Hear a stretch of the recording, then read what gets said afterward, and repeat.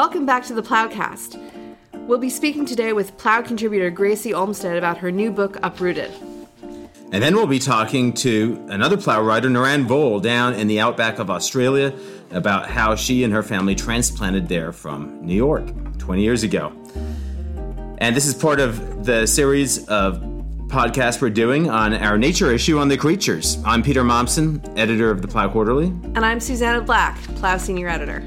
Now, if you haven't already, you should really catch up on the first 4 episodes we did. And in this episode, we're going to be talking about place, belonging, and how to make a home wherever you are. So, Susannah, let's get to it. Well, we're very pleased to welcome Gracy Olmstead, Plow contributing editor, long Plow friend, writer, and journalist whose work has been very inspirational to me for, probably close to a decade now.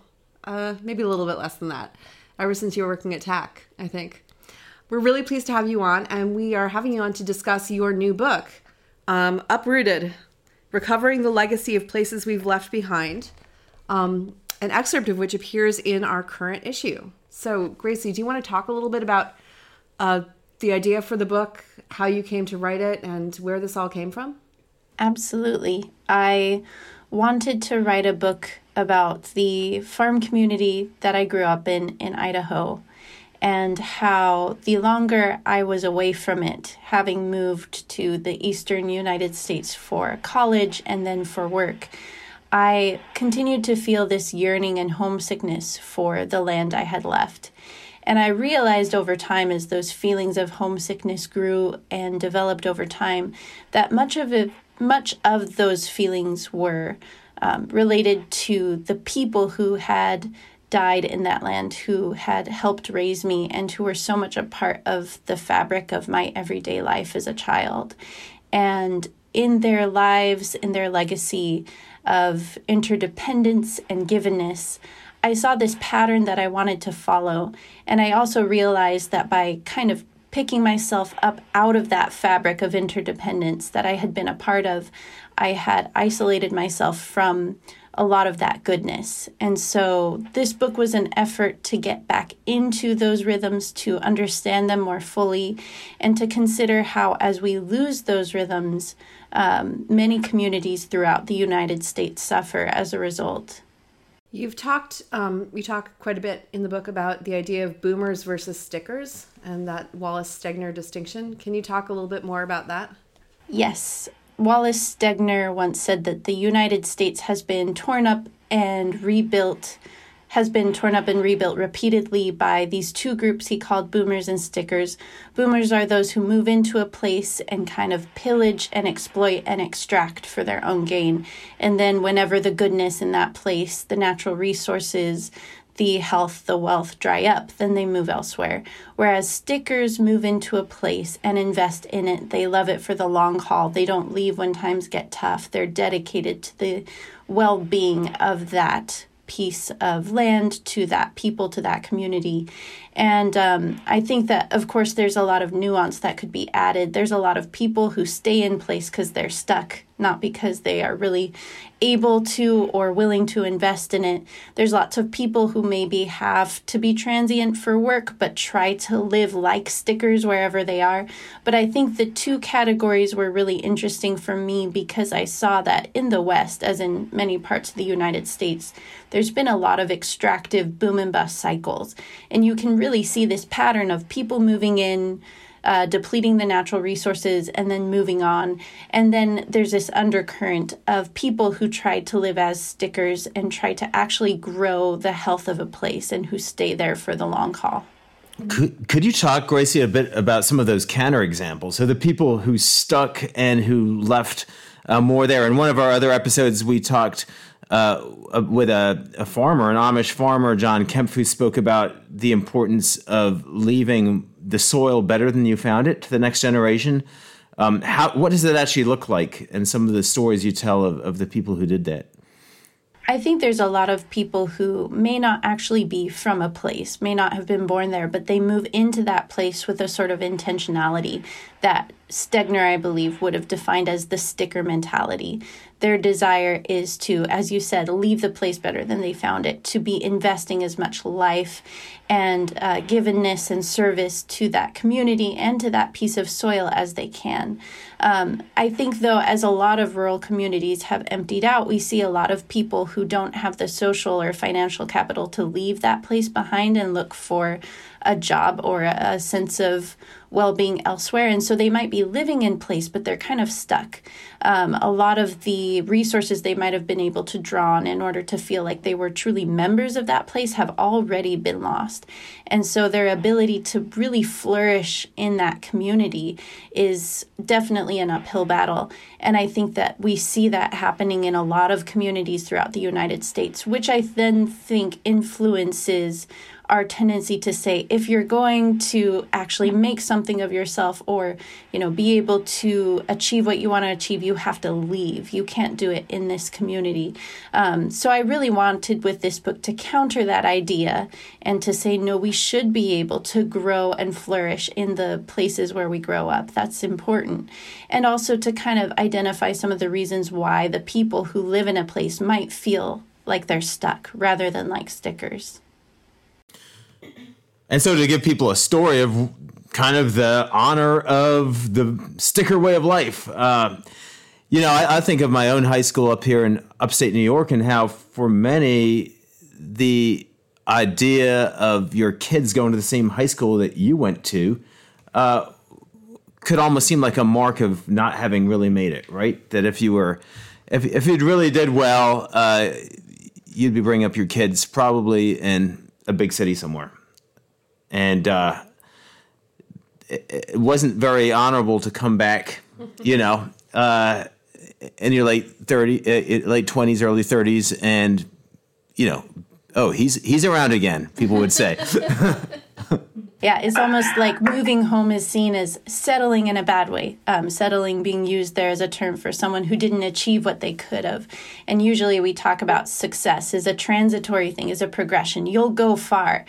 Success isn't seen as something that can be embedded within your home soil. And yet I don't think it always used to be that way. And that's why my great-grandfather was so important for me to talk about in my book, because he was born in, he lived in, and he died in the same probably 10 to 20 mile radius. He traveled. He was able to see a lot of places and to enjoy his larger community, but he really loved that place and he lived there and it was seen as an honorable thing that he loved that land and that he cared for it for over 90 years.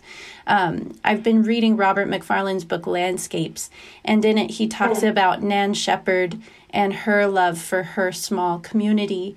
And he says that in her, this kind of localism or parochialism, this love of place, one place, is not an instance of knowledge curbed, but knowledge cubed.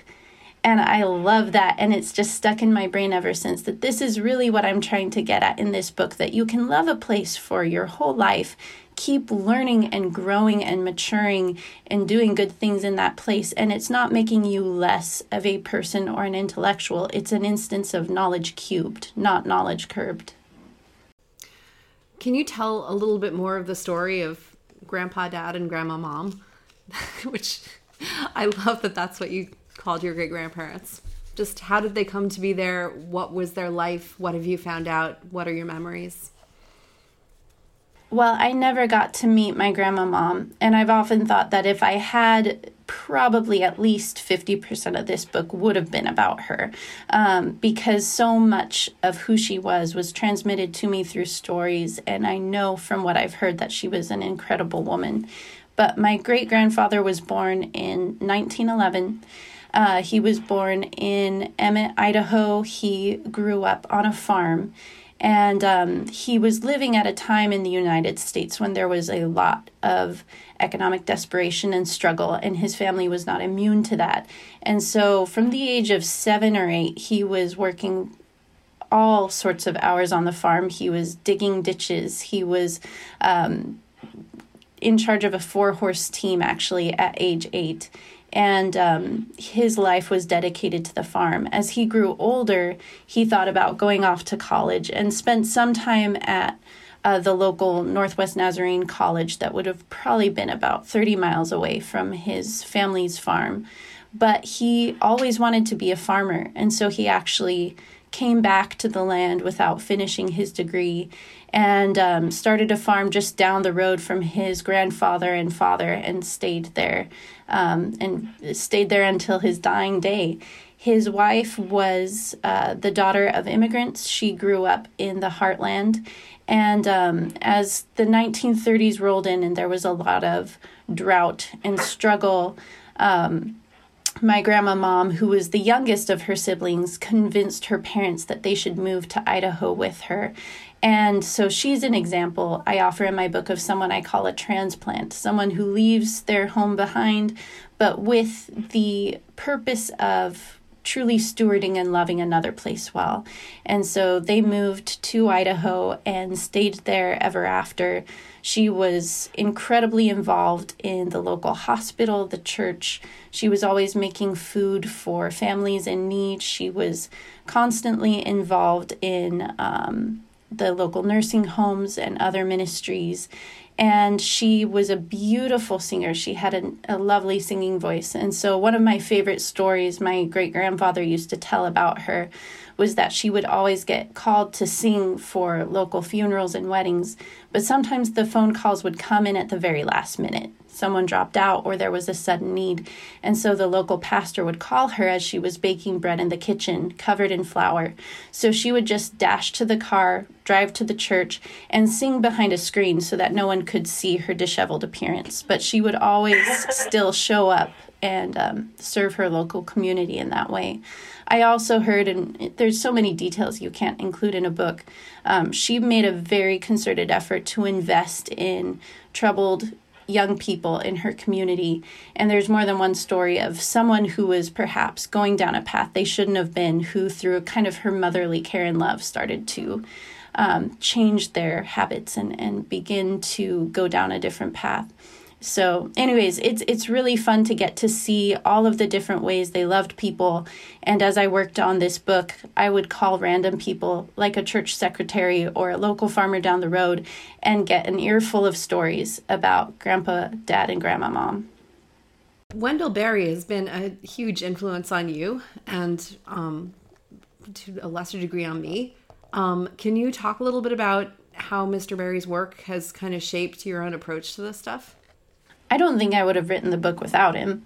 I read his novella Remembering in college, and it was the story of a young writer who left home, became a journalist, was working, I think, on the West Coast, and then began writing about farming, and the stories of farming drew him home. And that's kind of the beginning story of Andy Catlett, whose life, character, and story is drawing on, I think, a lot of Wendell Berry's own life. And I saw the parallels with my own as someone who left Idaho for college on the East Coast, began to work as a journalist, began writing about farming as a journalist, and then saw how all the stories were drawing my own heart home. But when Wendell Berry writes about agriculture or about place, he writes from his own context and from his own perspective. And he writes in a very particularized way. He's writing about a specific region that he knows and loves well. And so all of his perspectives on these issues of agriculture, place, stewardship, membership are drawn from a very particular gaze that he's bringing to bear on this place that he's loved. And his attention is always drawn toward that place in Kentucky. And as I had received a fellowship to work on a piece on family farming in America, I felt the ways in which my broad lens were impeding my ability to look clearly and well. And I wanted to draw my gaze back toward my own home community and to perhaps be able to offer readers a more particularized vision of how these problems of just the loss of young people in place, rural brain drain, concentration in the realm of agriculture, loss of Tocquevillian institutions, and more were impacting one place and one group of people, and thus to kind of add flesh to some of the abstract ideas that we oftentimes use to talk about these issues. And so there's a lot that's left out in the book, of course, because it's about one tiny town and one tiny group of people. But in using that sort of lens to look at these questions and problems, I was hoping to follow very poorly in Wendell Berry's footsteps and to perhaps follow that directive that he gave me as I started my project, which was, if you're going to write about farming, do it from your own family's perspective and from your perspective as a member of that family. That's right. The book was originally going to be like a series of different studies, right? Of different places, or you were going to like go around to different farmers and talk to them. Do you feel like, I guess, what is the kind of more, what do you feel like you've learned that is more generalized, even as you learned it through doing the work on this one particular spot? Like what kinds of things are happening in America? What are the patterns that you're seeing? I definitely see a pattern of division, of kind of rural versus urban language that can make people feel cut off from each other, that can make it difficult to communicate values and things shared in common. And this is just something that I saw as the presidential elections happened, as I talked to farmers about different issues over time. There was just this growing sense that there were strong divisions between people in different geographic areas of the country. I think some of the language around that can be stereotypical. So, for instance, America's rural areas can be extremely racially diverse, and that gets lost when we talk about the rural versus urban divide. There's also areas in urban centers that experience a lot of poverty, and rural poverty sometimes in recent decades especially has gotten talked about more, highlighted more. And so I think sometimes when we talk about rural versus urban, we play into stereotypes and we can hurt the conversation. But I do think that you can see ways in which, politically speaking, when we look at the partisan language of our times, it has become very geographically entrenched. And I think I see, too, as I've talked to people, that there are many, many people who just want a place to live and love their whole lives. It's interesting how many people, no matter where they grew up, want to be members of a place, want to have community, want to feel as if they belong somewhere. I think that's a universal human desire. And insofar as we've kind of encouraged this idea of the extremely mobile, cosmopolitan person who does not need roots, I think there's a lot of people who in their own personal lives would speak to their desire to live well in a place, whether that's New York City or small town Idaho or anywhere in between. Just to love a place well is I think, a very universal human desire oftentimes that gets lost in our larger conversations. And so it's been really fun to have those conversations as people pick up the book and talk about it from their own perspectives.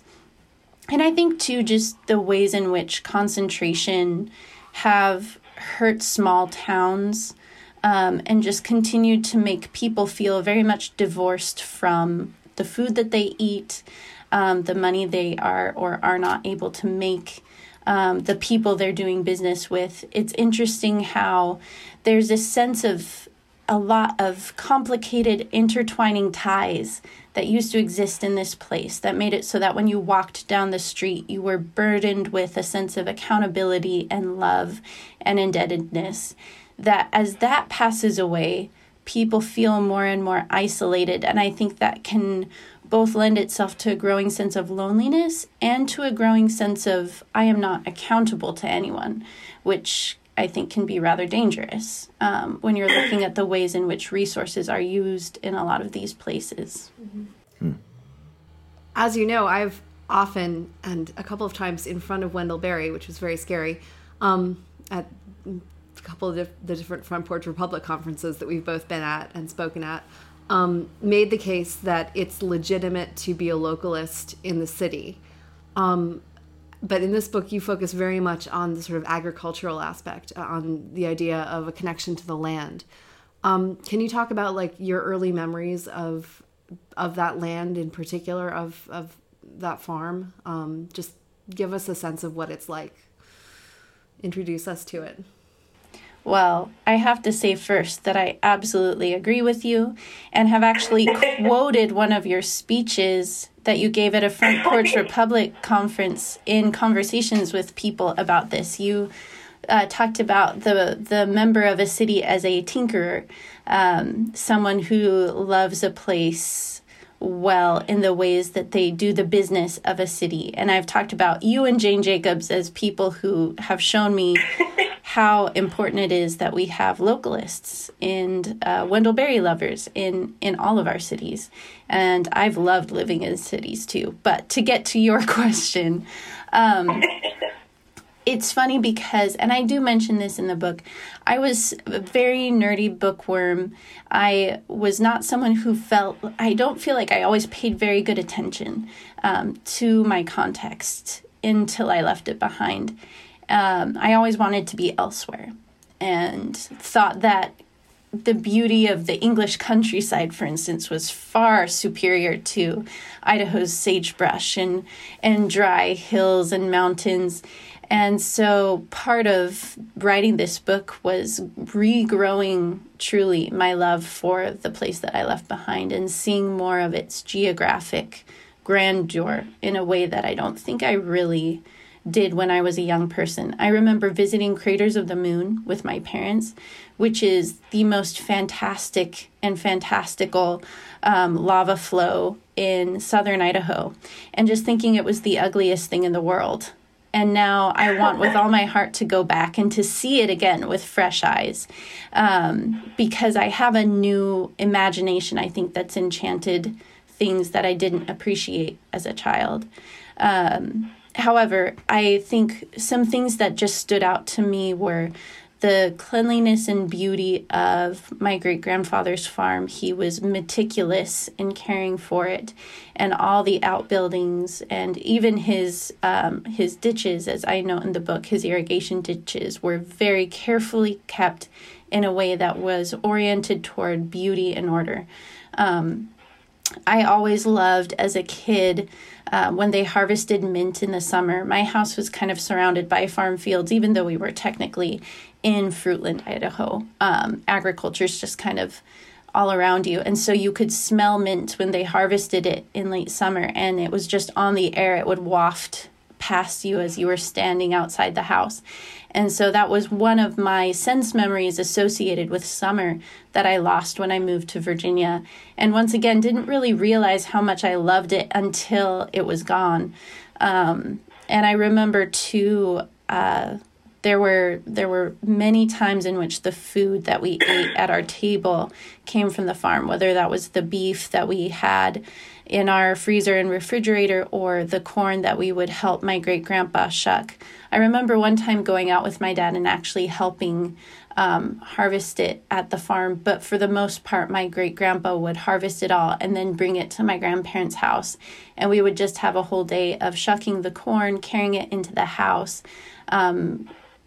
boiling it with lots of sugar and salt, and then freezing it, and then that was what we would eat through the winter and the next spring. So you also talk a lot about sort of your grandparents, the sense of giving to the local community, just the sense of a sort of outpouring from the farm into to people who were their neighbors. And you tell a story about the time that your grandpa dad had a run-in with the DEA. Can you tell us that story? Yes.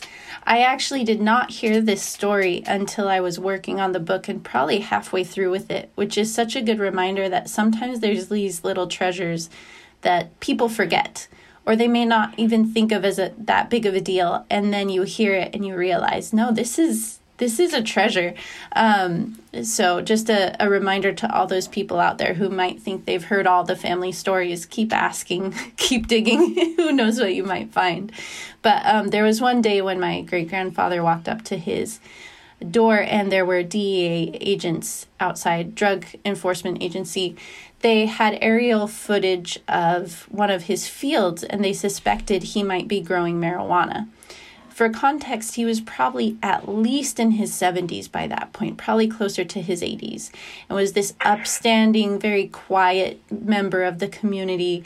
And he was absolutely horrified, I'm sure. But what he explained to them was that in actuality, he had planted sweet corn in the middle of his field, and then planted what's called feed corn, field corn in kind of the space around it. And the reason he did this is because in a rural country area, a lot of passersby would see that this was sweet corn, and they would stop and help themselves to the sweet corn.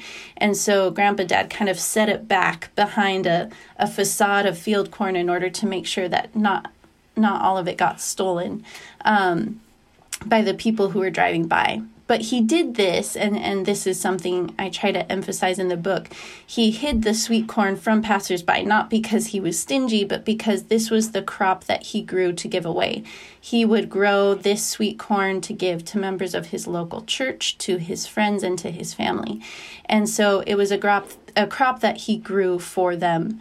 And so that was the sweet corn, actually, that I then ate all through my growing up years. And I'm sure he showed them. My dad said he always wondered what their reaction was, whether they kind of scratched their heads and walked away. But yeah, the crop that he hid was what I call his first fruits crop. There's a verse in the Old Testament that speaks of how the Israelites were supposed to dedicate the first fruits of their labor to the Lord. And I see his rhythm of planting something just to give away as a way in which he was seeking to do that as well. Thank you so much for joining us. It's been really lovely to talk to you about this book, and I know it's been a labor of love for you working on it.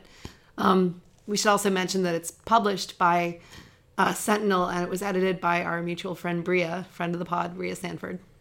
And everyone should go get a hold of a copy and read more of Gracy's family story.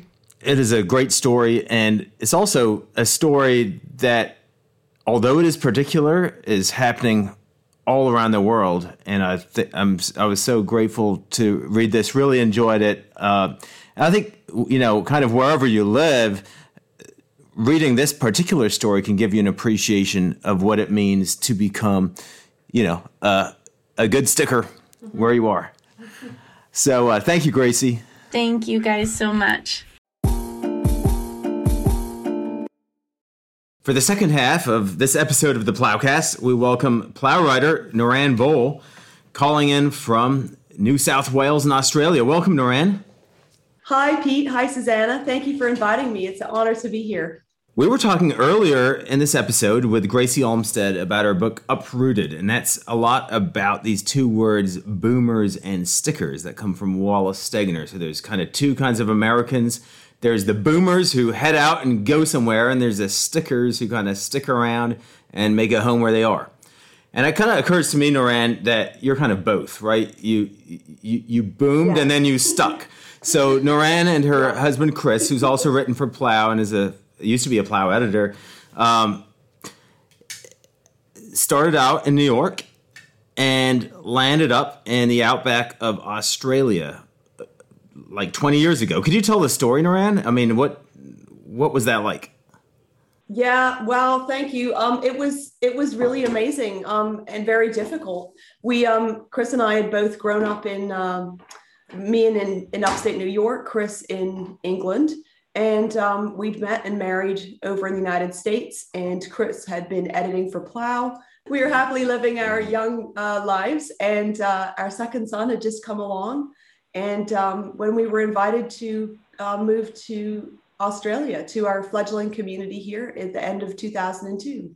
And I was really excited. I'd stayed in one place my whole life in upstate New York. Chris, not so excited.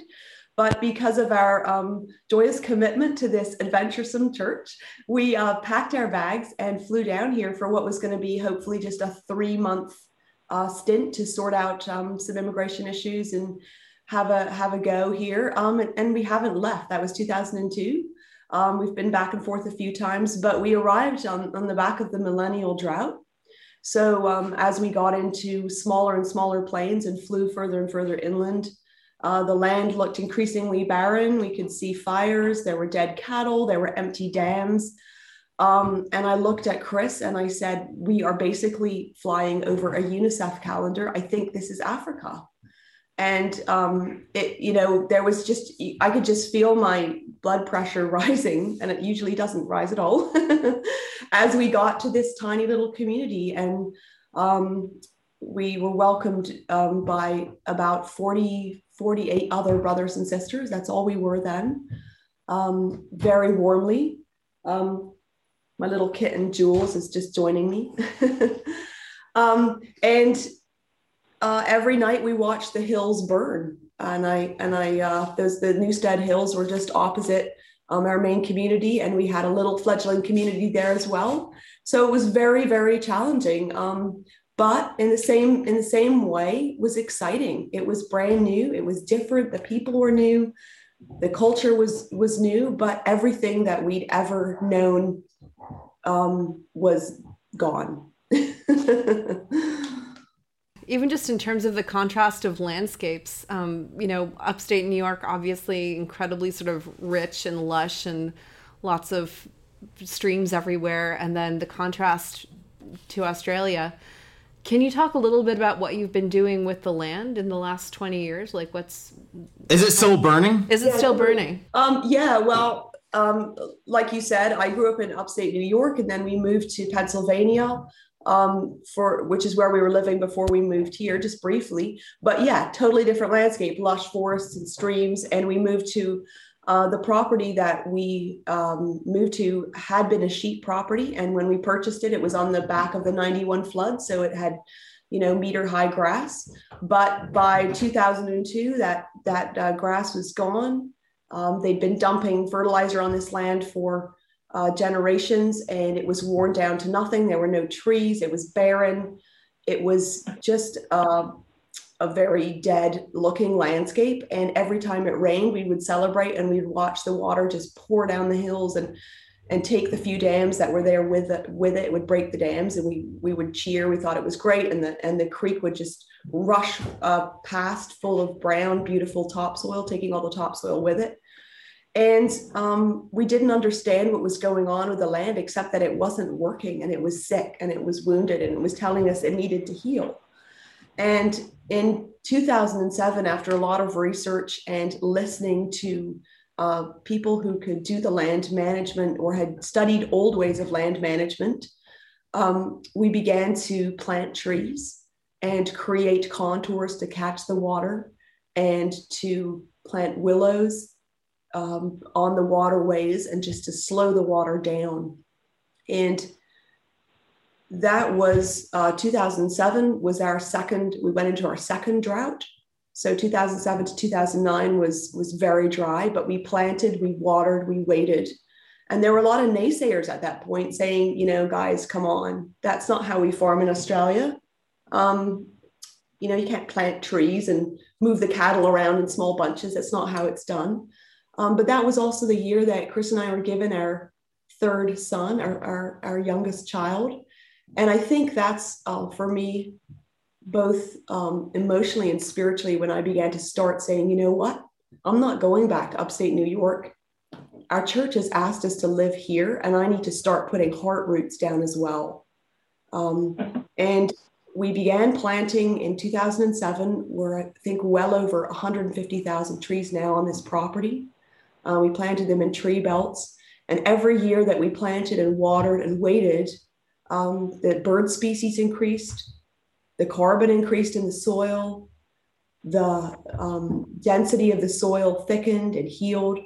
And by the time we were entering in the 2018 to 2020 drought, the land was in a great position to handle that amount of dryness. And you can see as you drive past our property on either side, there's traditionally managed properties.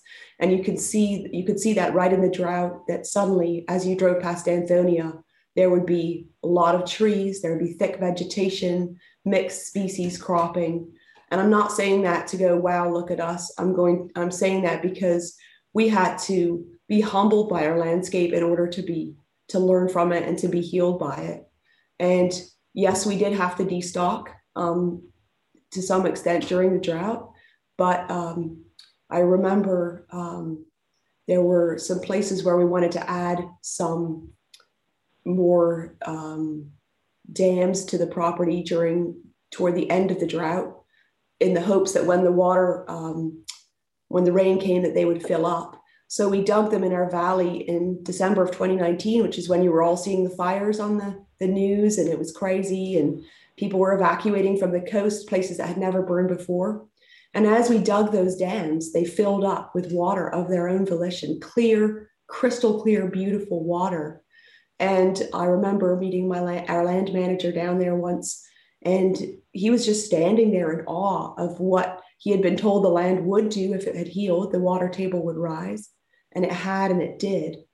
And I remember in that December, the apple gums began to bloom again, and all the old Australians told us, as they had when I arrived back in 2002, and the apple gums were blooming, don't worry, the rains are going to come in the new year. And they did. And we're, back in our amazing, rich, green, growing, healthy land again. And probably in about a decade, we're going to get another one of these cycles. It was interesting. There was a fantastic article that I believe your husband, Chris, did with Johannes Meyer, who's responsible for the land management there in the Danthonia Bruderhof community in Plow, and we should drop a link to that. But one aspect to that really struck me that came out of the interview that Chris did with Johannes was that a lot of these streams and creeks, what you're actually doing is restoring an original landscape that was there before and was degraded by thoughtless use of fertilizer and overgrazing. And so these kind of hellscapes that you described kind of flying through as you first came to Australia are actually not nature. They're creations of human beings. You're totally right, and we're also learning that, of course, the indigenous bands that roamed Australia prior to white colonization practiced fire land management. Essentially, they would burn an area carefully prior to leaving, so that the fresh vegetation would grow when they came back on their return. Because a lot of our flora doesn't regenerate without fire. And that's a really interesting concept, once again, coming from America, where, you rinse and repeat with the winter cycles and then the rain and the snow, and the buds come out and everything blooms, and the peepers start singing in the dams and everything, and away you go. We weren't used to that cycle at all. So we're starting to learn also the old ways again. It's actually not a new way, it's an old way, but it takes listening to and humility. It's really sort of fascinating to think about the way that human beings can sort of be a part of a natural, like a necessary part of a natural cycle. It's almost like humans are symbiotic with the land itself. That ties into a piece that is also in our new issue of Plow by Adam Nicholson, who lives in East Sussex. I believe you mentioned that's where you were born and where Chris grew up. And he's talking about the Sussex Weald and how actually human beings created this very kind of textured landscape that now, as people are leaving and is just kind of turning into this sort of suburban flyover area, you can still see the labors of people from centuries past who actually made the landscape what it is. He had the phrase handmade landscape, which I thought was just really... The hedges, the coppice trees, the sunken lanes. Yep. This landscape doesn't exist without human beings. I would totally agree with you. Place isn't everything, but it does humble and ground and connect us. And I felt that very strongly going to East Sussex and reading that piece again that you mentioned. It's just excellent. I wasn't born there, but I went there when I was 7 weeks old, so just about. And I'd only lived there for 1 year with my family when my mother passed away quite suddenly. So she's buried in East Sussex, so that's a very important part of my family legacy. So I lived there from the time I was about 10 weeks old to 2.5, and my husband grew up there. We returned as newlyweds, and you could feel the joyful presence of those who had gone before, the hedges, the roads, the coppices. Is very, very strong, that sense of other people have protected and helped and healed and guided that landscape along. And when I think about coming here to Australia, the irony of this particular property is that we got this place from a family because the sense of place became too strong for them to bear. And that was because they lost their son when he was in his 20s in a tragic climbing accident over in the Himalayas. And every part of this land spoke his name, and they couldn't bear it anymore. And they chose us as the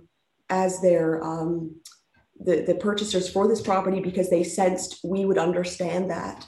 And we've endeavored to honor their work, even though it used traditional methods, but we've endeavored to honor this work, their work, by allowing this land to restore and to heal and be a place of richness and ecological richness for generations to come. And you get that sense from the piece that you mentioned about East Sussex. The picture that I'm getting just from the way that you're describing this is that people putting down roots in a place can do the same thing as when trees put down roots in a place. They can sort of hold it together, and they can be the ones to actually help enrich the topsoil and make it fertile again. Absolutely. And like I said, for us humans, we don't get to put down like physical roots like a tree does. We get to plant trees, but we have to put heart roots down. And I think until we did that as a community here, and accepted the land and its challenges, and said, instead of fighting against it and wishing it was upstate New York or wishing it was Pennsylvania or for the green of England, until we embraced the difficulties, made them our own, and said, we're going to work with the land and figure this out. That's only when the healing could begin, is when we've done that in our hearts. We've done the hard work in our hearts first. I don't know if that makes sense, but all my life, I had a very strong sense of belonging to community, to my family, to my faith, my friends. And only when I moved continents did I actually begin to understand that place mattered, and that finding true connection to a place mattered. And I think that's what that piece you mentioned really brings across. And that finding that place is very, very important to also finding peace. Your Twitter stream, Norann, is sort of like an extended essay about belonging and place, and also lots of great recipes. Some of which really good food photography. Yeah, some of which we can cook here, and some of it we can't. No, you're right. My Twitter feed has become an accidental love song to this land. And Pete, you and I grew up in the same place together with really, really amazing teachers and mentors who taught us to look for the creator in the wild, in the wilderness, in the beauty of nature. And for me, I think, my spirituality, my prayer time is often out among the wild and in nature. And I love to share that with other people. And it also helps me, just to find the beauty in the very unique landscape in which I live has been an exciting part. And I'm privileged to share it via Twitter. So thank you. Well, some of those lessons that those teachers tried to instill in us, Ashley I only kind of got them maybe like 20, 25 years later, when I was like, oh, okay, now I really get it, right? I think you almost have to leave home, maybe go to college, get some knocks on the head, and then come back to the kind of landscape you grew up in, to realize what's there. But you obviously now are kind of fully in love with this piece of Australia, right? Was it always that way? At what point, did you kind of feel that sense of belonging? Because obviously when you first arrived, you weren't it wasn't love at first sight necessarily, it sounds like. No, and yeah, wow. It's been quite a journey. And I think um, it can strike you a bit as a moonscape, depending on when you land here, and what season we're going through. So I guess it was probably after our son was born, I began to think, you know what, we've had a child here, and we need to we need to start connecting with the land. We need to start accepting that we're here, but more than accepting, I wanted to learn to love it. And I think an important piece of that journey for me has been our connection with the Indigenous brothers and sisters that live around here. And also north of Brisbane, there's a community church that has family roots down here in this area. So we live on Gomeroi country, or Kamilaroi. It's often pronounced different ways. And listening to those brothers and sisters, having them walk on the land with us, teach us about their people and their ways and their love for the land and their joy in seeing what we're doing to help our land heal. That's been really, really important for my heart journey to come to terms with this unique landscape that we live in. And I think probably also in about, I think it was between 2013, 2014, when we had come back from sort of a sabbatical, extended sabbatical overseas, also to farewell my mother, who was nearing the end of her cancer journey. I think I found that really, found it really difficult to move back here at that point. I felt a sense of profound loss over both of my parents who had passed, or my mom had almost passed then, but I knew I wasn't going to see her again, most likely. I had to farewell New York. I had to farewell Pennsylvania again. And I went into sort of a deep place of sadness. And I realized that there was a huge part of my heart was simply ungrateful. And we had built this place up to, yes, we planted a lot of trees, and the land was starting to heal. We were growing our own vegetables. We have the unique capability of being able to grow oranges and apples on one property, which is apparently quite amazing. We had a huge vineyard. Our sign business was going well, but I was dissatisfied. And what I began to realize was it was just a huge amount of dissatisfaction with the fact that I couldn't accept where I'd been placed. And I remember reflecting on it and began to realize that, you know, my one precious life was ending 1 second at a time. And by my inability to be happy where I was and where God had placed me, I was actually spreading that sadness and dissatisfaction, and not allowing myself and also my children to flourish. And, you know, just like a plant, if you don't give it nourishment, if you don't give it good soil to grow in, it'll eventually shrivel up and die. And I was depriving my own heart, my own emotions of the opportunity to grow and thrive and live, just because I was like, why am I here? Why am I in this little desert? And I think I've, you know, through starting to just embrace where I lived and where God had placed me, and I began to be able to see the beauty around me, see the you know, the brothers and sisters I was living with, see the extended community in our area, and things began to turn around. How are you sort of teaching your kids to think about the land, and how are you seeing them, like, this is their home, these are their roots, this is, you know, where they're going to have memories of? How are you seeing that happening with them? Such a great question, but children just put down their roots way faster than adults do. My kids loved it from the minute they got here. And then, of course, our oldest was 2, and our second was 10 weeks. So this is all they ever knew. And while we raised them with an American consciousness, because they're dual citizens, they just loved it. And our children have been involved in a lot of the tree planting over the years. So they have a huge, they can point out and tell you exactly what tree rep they planted what year and how well it's doing. So they in the way that children are, they just connected with the land much quicker than we did. Love to learn about all the different, nature things and all the ecology and everything. And just delighted every year in the increasing biological diversity that we could see happening as the land increased. So, I think this really is a great conclusion to our podcast today and it really answers the question that Gracy kind of raised at the beginning. How do you make home where you are? Yeah. And Norann's also written another piece for Plow called Return to Vienna about another homecoming, this time of a Jewish girl who evacuated Vienna in the 1930s and came back for the first time 80 years later. And there is this kind of theme in what you've written, Norann, where home plays a big role. Thanks for joining us today, and good luck with the tree planting and all the other stuff you're doing down there. Thank you so much. It's been great to chat today, and thank you so much for inviting me here today.